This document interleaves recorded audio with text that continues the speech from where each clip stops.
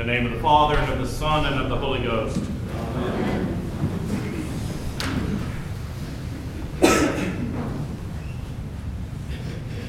I'm going to share with you one of my pet peeves. I have to drive downtown a lot. And it used to be there were all kinds of places to park downtown. But now they've turned all the loading zones into commercial loading zones. They've taken half the spaces and given them to the valet companies. The rest of them, they've got meters on, and if you don't have change, you have to use the app on your phone. You know, sometimes I end up having to park maybe 2.5 blocks away from where I want to be. This is a peeve of mine. I should be able to park right in front of where I want to park. Today we remember St. Innocent. We call him St. Innocent of Alaska, but he was also St. Innocent, Metropolitan of Moscow and all Russia. St. Innocent had a little bit bigger problem to deal with. St. Innocent was from the region of Irkutsk, which is in Siberia. It's just north of Mongolia, right? So I was looking at Irkutsk, and we know him as being of Alaska, and we know him as being of Moscow. And in fact, in the bulletin it mentions that he was in St. Petersburg at one point. So I got to looking at some of these distances that he was dealing with. Even today, to drive from Irkutsk to St. Petersburg in Russia is 72 hours of driving. We think El Paso's far. But in Russia, even today, it's 72 hours of driving. It's an 8-hour flight. And you never leave Russia. We forget sometimes how huge and immense Russia really is. Much less, he was a priest in Irkutsk, and they said, okay, we need you to go to Alaska. He was sent to serve on the island of Unalaska, which is in the Aleutian Islands, right? To fly today from Irkutsk to Unalaska is a 23-hour, 50-minute flight with like 3 connections. It's 10,000 miles. He didn't have flight. This was 1833. They didn't even have the railroad, right? He had to travel by land and by ship. So when he was called to go serve in Alaska, he took his wife, his son, his brother, and his aged mother, and they set out in May of 1833. Anybody want to guess when they arrived in Alaska? It was July of 1834. It took them 14 months to get there. And when he arrived, the first thing he had to do was build his own house. They had no house for him. There was nobody there except the natives. Now, he was fortunate they had already been Christianized by previous missionaries, but he was sent to serve there. And he served there, and he learned 6 dialects of the native tribes. And then he got called back to St. Petersburg. Do you know that the shortest route between Alaska and St. Petersburg is over the North Pole? That's the way an airplane would fly. But no, he had to go all the way back across Russia. I forget how many time zones that is. But he was in St. Petersburg. I assume he went on his way home through Irkutsk on the way back, because when he was in St. Petersburg, he found out that his wife, while visiting Irkutsk, had passed away. I'm sure the journey didn't help. And while he was in St. Petersburg and they told him, well, your wife has passed away, he said, well, okay, can I go home now? And they said, no. No, we're going to make you a bishop. You're going to be a monk and we're going to make you a bishop. And we're going to send you back to Alaska. No wonder we remember this man as a saint, even if he hadn't done anything else. Just for putting up with what they told him to do. You know, we often talk about taking a leap of faith. What kind of leap of faith is a 14-month journey just to get somewhere you've been told you're going to serve and you have no idea what's waiting there for you? Like I said, I get mad when I have to walk 2.5 blocks. He went 14 months away to some place and had to build his own house when he got there. Some of you may have seen that I published on our Facebook group a graph from one of the most recent studies of, it was a survey, they do it every so often, and they ask a certain number of people, what is your faith? And they have different classifications. Catholic, evangelical, Jewish, whatever.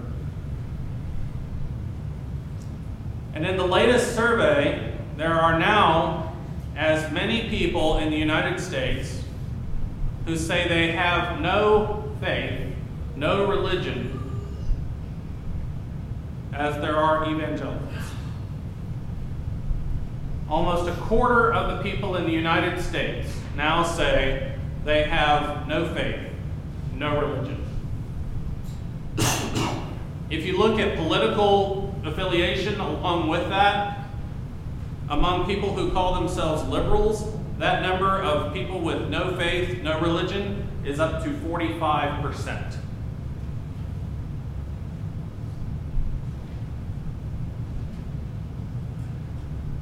So the question we have to ask ourselves when we remember someone like St. Innocent, someone who was willing to take his whole family, uproot everything he had, and go on this 14-month journey in the 1800s to some place he'd never probably even heard of, had no idea what was waiting for them.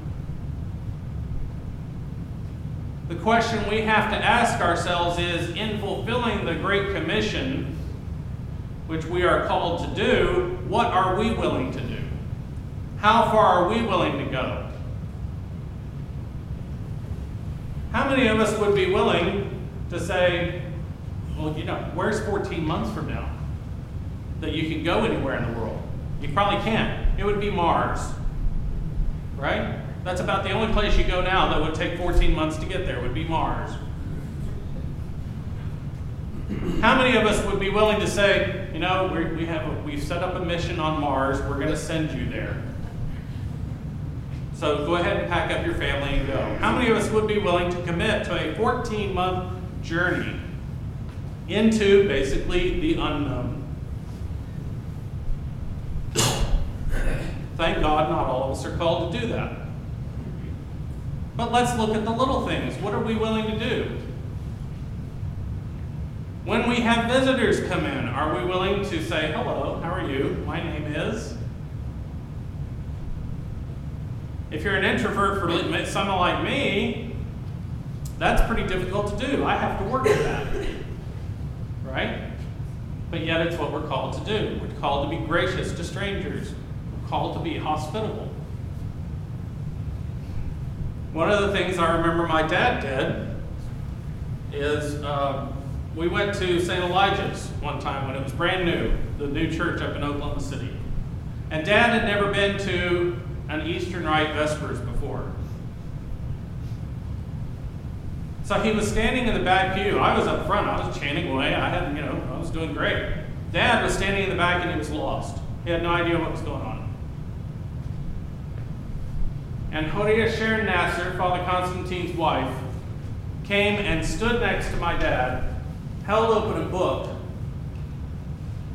and showed him and walked him through it as we were doing.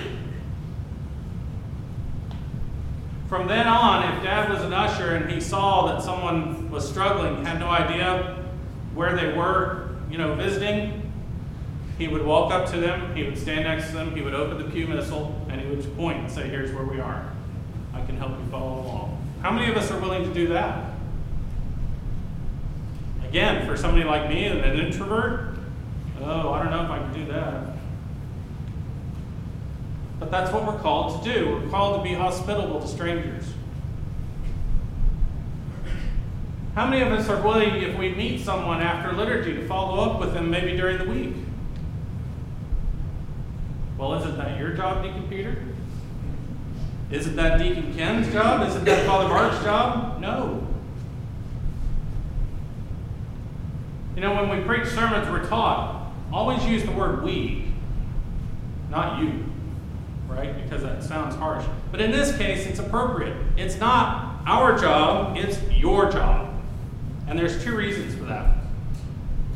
One is we already have our job, right? Deacon Ken gets here early on Sundays. He makes sure everything's ready. Everything that I've forgotten to do, everything Father Mark's forgotten to do, he does, and we get through it. Father Mark, we've already worked him so hard, he's sick today. We're not even halfway through Lent. Right? But the main reason is this, that in church growth studies, what has been found is that when we follow up with someone who has come to visit, if it's a lay person, if it's a member of the congregation who follows up with them instead of a clergyman, that person is twice as likely to return. Twice as likely. Why? Because if I follow up with him, or Deacon Ken follows up with him, or Father Mark follows up with him, they figured, well, that's just his job. He's just doing his job to follow up, to try to get me to come back. But if one of you follows up with them, they'll actually think you care.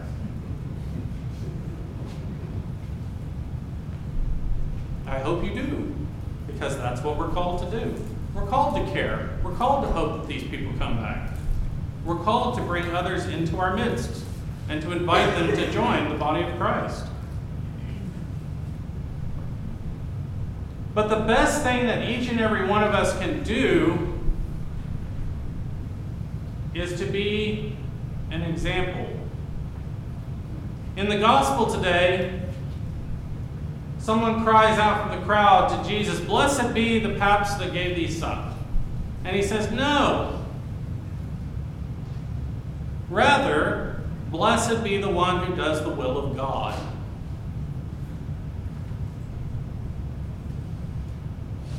That's why we remember Mary, is because she was the one who said, "Be it unto me according to thy word." That's why she is the example for all of us. Be it unto me according to thy word. I forget which saint it was. He said, if you work on your own salvation, 1,000 around you will be saved.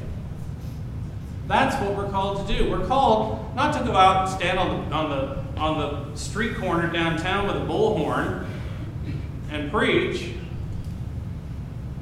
especially because you might have to walk 2.5 blocks to get to the street corner. Whoa, got to remember that steps there. But we're just called to be examples. And if we are examples to those around us, and if people see the joy in our lives, because that's what we're called to, is joy,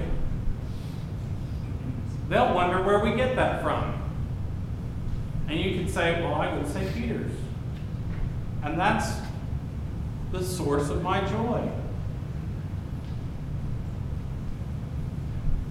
So let's ask let each and every one of us ask ourselves, what are we willing to do? Are we willing to take this 14-month journey off to Alaska? Well, thank God we're not all called to do that. But each and every one of us is called to fulfill the Great Commission, to be examples to those around us, to work on our own salvation, and by doing so, save those around us. In the name of the Father, and of the Son, and of the Holy Ghost. Amen.